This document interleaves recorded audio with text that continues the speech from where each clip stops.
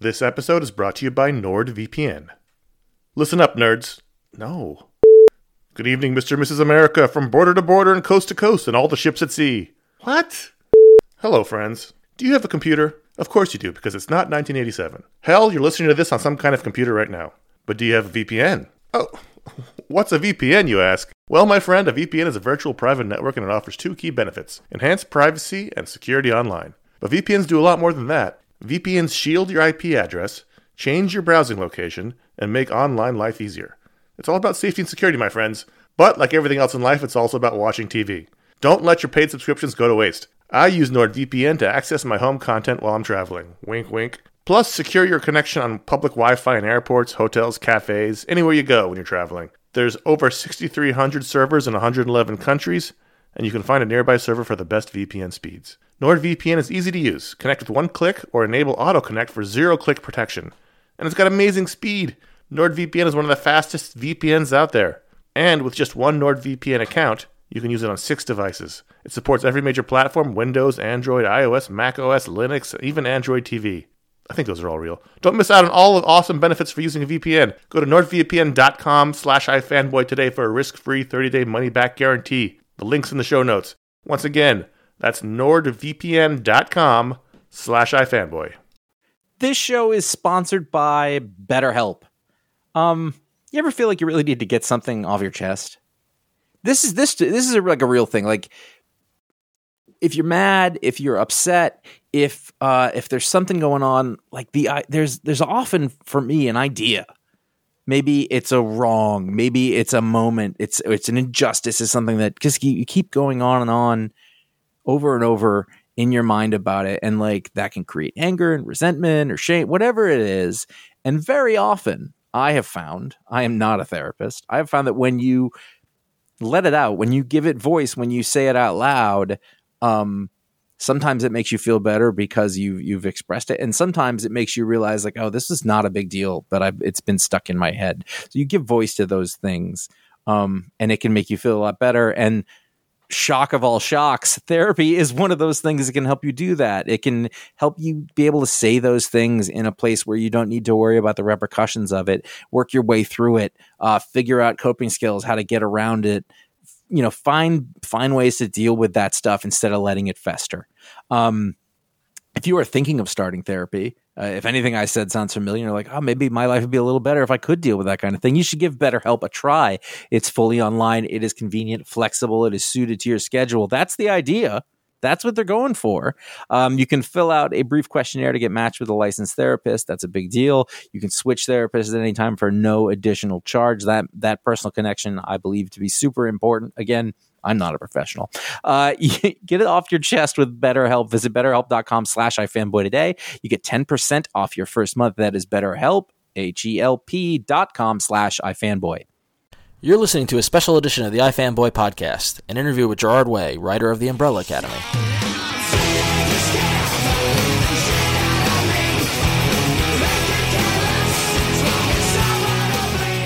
Hey, welcome to a special edition of the iFanboy comic book podcast. We're here because we had the opportunity to speak with Gerard Way, who's the writer of The Umbrella Academy, which is a new series from Dark Horse Comics, with art by Gabriel Ba and colors by Dave Stewart.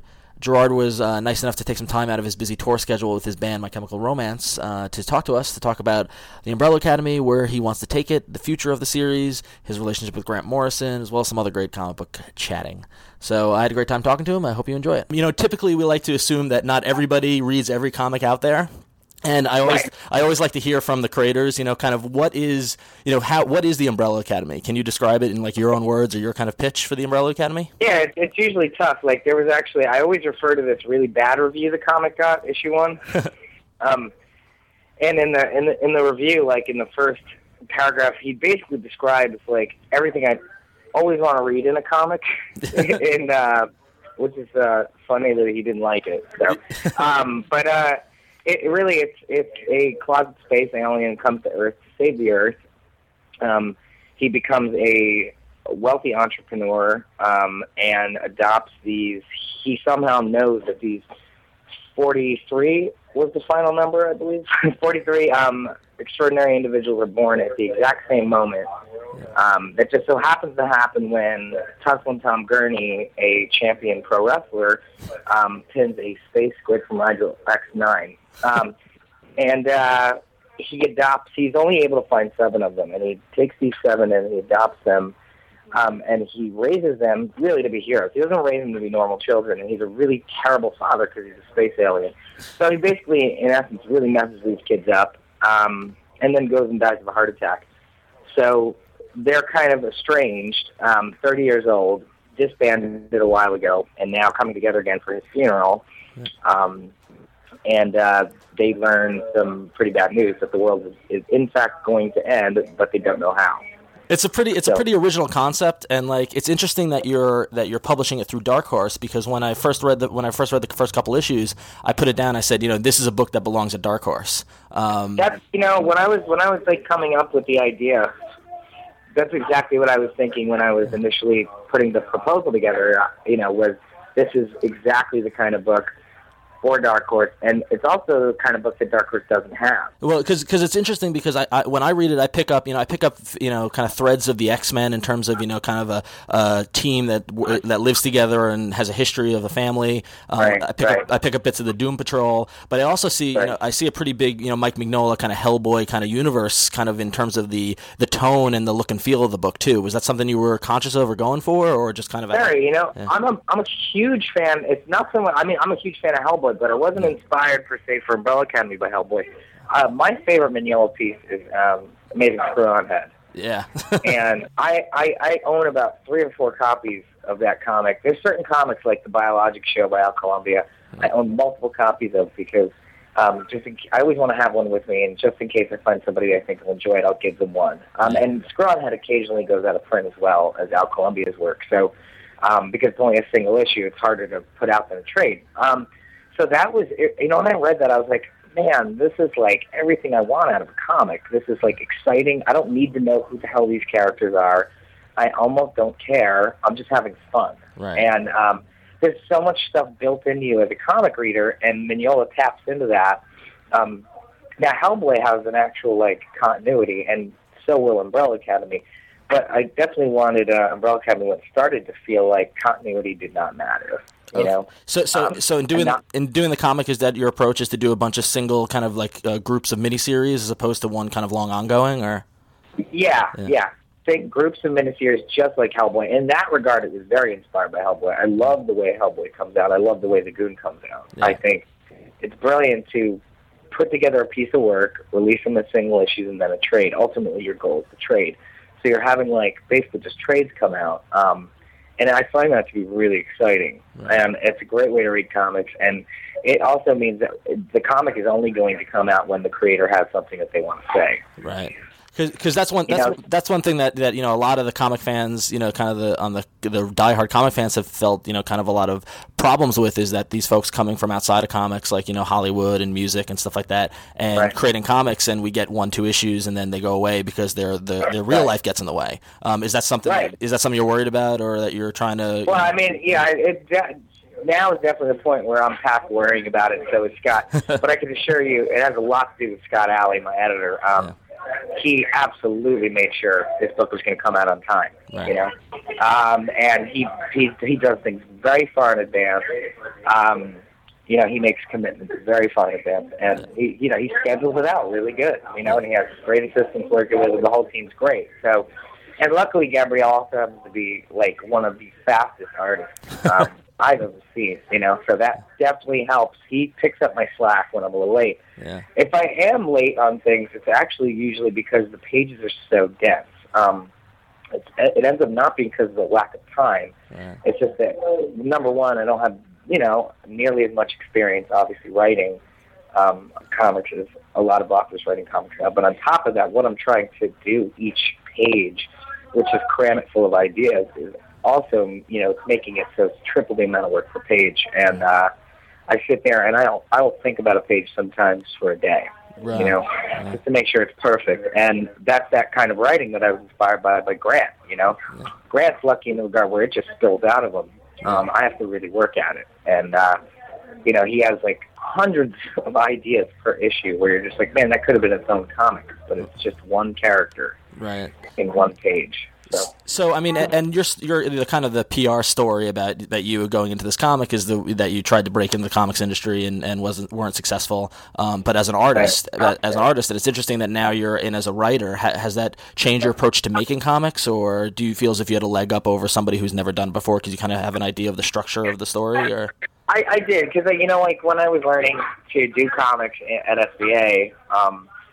I learned from a lot of great instructors, and I learned everything about comics. I didn't just learn to draw them. Right. I found drawing at the time to be more enjoyable than writing, when in fact creating and writing is more fun to me than drawing. Being like the drawing that I like to do is the design elements and the dreaming up of things, and the design, and I do lots of design. That's the most fun for me. Sitting there kind of like working out problems and cooking it up and trying to figure out how to make something look special or fresh. That I really enjoy. So, I definitely do approach it different than I would as an artist. And the funny thing is, the time that I was breaking in, I actually had a lot of editors that were fans of my work. It was a very different time in comics when I was graduating at state. It was a very bad time for comics. I definitely think because it did get freelance work, so I think if it was now, I would have an easier time because my style is so quirky. That I think more editors would have taken a chance on somebody like me, but at the time it was a real brutal time for comics. Yeah, people are taking more risks now than they were at the 2000, 2001 period. Definitely. So is that something, do you see down the road that you might want to tackle an Umbrella Academy miniseries doing both writing and art, or? I think actually, if I had it my way, I would always have Gabriel the artist. Cool.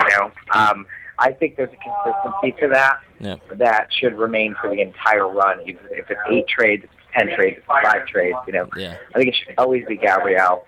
I really can't see drawing it myself unless it was completely out of continuity.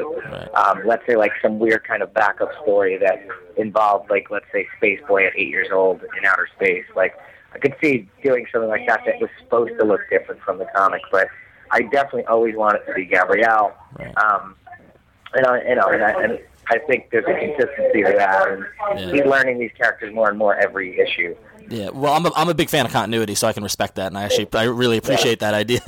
But I like consistency in artists. Like some of my favorite issues of the Grant Morrison X-Men run was when Frank Quitely was consistently on it. Yep. And then the story continued with different fill-in artists, and I love Chris Picciolo, but I missed that Quitely art. It just got really frustrating when you saw the greatness of two people working together, and then it gets interrupted. Right. It feels like a stutter, an interruption. And, I wouldn't want to draw. I do actually, however, I've just recently talked to Scott about potentially drawing something that's completely different from the Umbrella Academy. Cool. And maybe like heavily inspired by like European comics or French comic artists. Something very different. And, doing it in a smaller format and being able to draw it myself. So I have been talking to him about a recent idea of that. Very cool. So when you walked away from comics in 2001 and focused on music, the famous quote is you kind of said, "Fuck art, I need to get out there and see the world and do something." Mm-hmm. Is it kind of now that you've kind of returned to comics, is this kind of like were you able to do that because of the success that you've had, or was it something you were always meaning to come back to art? I always knew I had to come back to it because even all the years in the band, like I bring a sketchbook every tour. We're talking back when we were sleeping on floors and catching pneumonia. I still pack a sketchbook in my book bag, and I was always drawing, and I knew that's something I was never going to leave. I kind of meant fuck. When I said fuck art back then, it was more in a commercial sense, and it actually had very little to do with comics and more to do with corporations and options and television options and things like that, and turning ideas into pillowcases and bullshit like that. That was really what I found completely emotionally fucking fruitless. So that really turned out from art. So coming into doing comics after having this establishment as the band, how does that affect the way that you're marketing comic? I mean, is this the kind of thing where you want fans of My Chemical Romance to be reading, or it actually makes marketing it a lot trickier, to be honest with you, because we want the book to survive, not just get an initial push. Right. So we want it to survive. We want it to survive on its own merits. So we don't want it to appear as a vanity comic. In fact, the only times the band name has appeared next to my name in regard to the comic have been for certain trade ads and things like previews, and that's been it. And that's the way we kept it with Dark Horse. They were very happy to do that because they saw that I had something that was like, oh, it's a real comic, actually. It's not a vanity project, and he has a passion for this, and he has ideas, and he wants to take it, like, into 8 series, and, we have to be actually extremely careful. It makes it trickier to market the book for sure. Really, in a lot of ways, just got to kind of put it out. Right.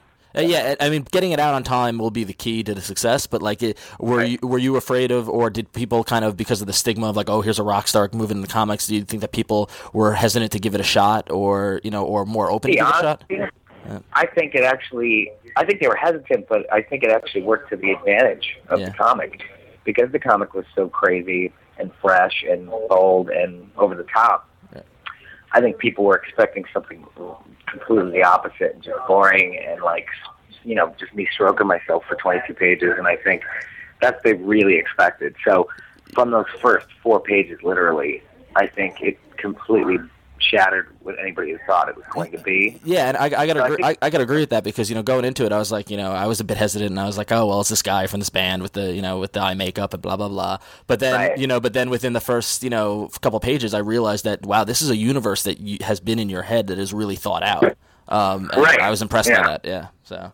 Thank you. Yeah, and that's the idea. So, that whole first 4 pages is really like a screening in a lot of ways. Like as a reader of comics, you either get it or you don't, and you know right away if this book's for you or not. There's so much info just crammed right in there, and it's so easily fed to you that you get it. So if you like it, then you're going to stick on it. But also, it's a good screen in regards to people with preconceived notions of the book coming into it. I really like for example, I really respect Rob Zombie. I think he's actually an amazing director, and I love Halloween. Yeah. I love Devil Reject, House of Thousand Corpses. I love it. I love what he does. He's really bold, he's risky, and he does what he wants. And that's somebody that I really looked up to in kind of going into this kind of endeavor where it's like, this is a guy that kind of beat the trend as far as what people thought going into his work. Yeah. Did you get a chance to check out that guy from Coheed and Cambria's comic, that Armory Wars? I haven't actually. Yeah. I think that just came out, right? Yeah, it did. Yeah. We toured with them on one brief tour, and I always knew he was a comics guy, but we never really got to hang out. Yeah. So, it's funny because with you and with that guy and with the guy from System of a Down, it seems like a lot of the music and comics are kind of starting to merge a little in terms of the appreciation of the art form and the medium and stuff like that. So it's pretty cool. Well, I think a lot of the people making music now were kind of comic geeks, and they were kind of kids in the back of the class, and I think that the music today is a product of that kind of frustration and ideas and creativity as opposed to like 80s hair metal where those guys, I'm sure a lot of those guys never read comics or sat in the back of a class. Right. And even that idea of creativity and I don't want to say melodrama, but just kind of, artisticness and deepness and message comes across in you guys as a band. So it's interesting to see, kind of the same thought process used to create the comic or? It's very similar. I mean, it's inspired by a lot of the same things. The interpretation is completely different.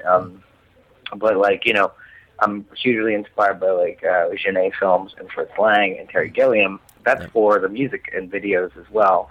So that's definitely going to carry into the comics. Yeah. I wanted the Umbrella Academy world in some ways to feel like the world of Delicatessen probably before the war hit. And kind of what that world would actually have been like if it had some more sense of structure. Yeah. And what would now then a superhero be like in, let's say, City of Lost Children? What would a superhero in that world be like? He'd be pretty weird. Yeah. Cool. So you've alluded to that there are future series for the Umbrella Academy. What is kind of your grand plan for the title? Well, I as far as like straight up ones that have plot running through all of them, like I can go all the way up to 8 right now, and wow.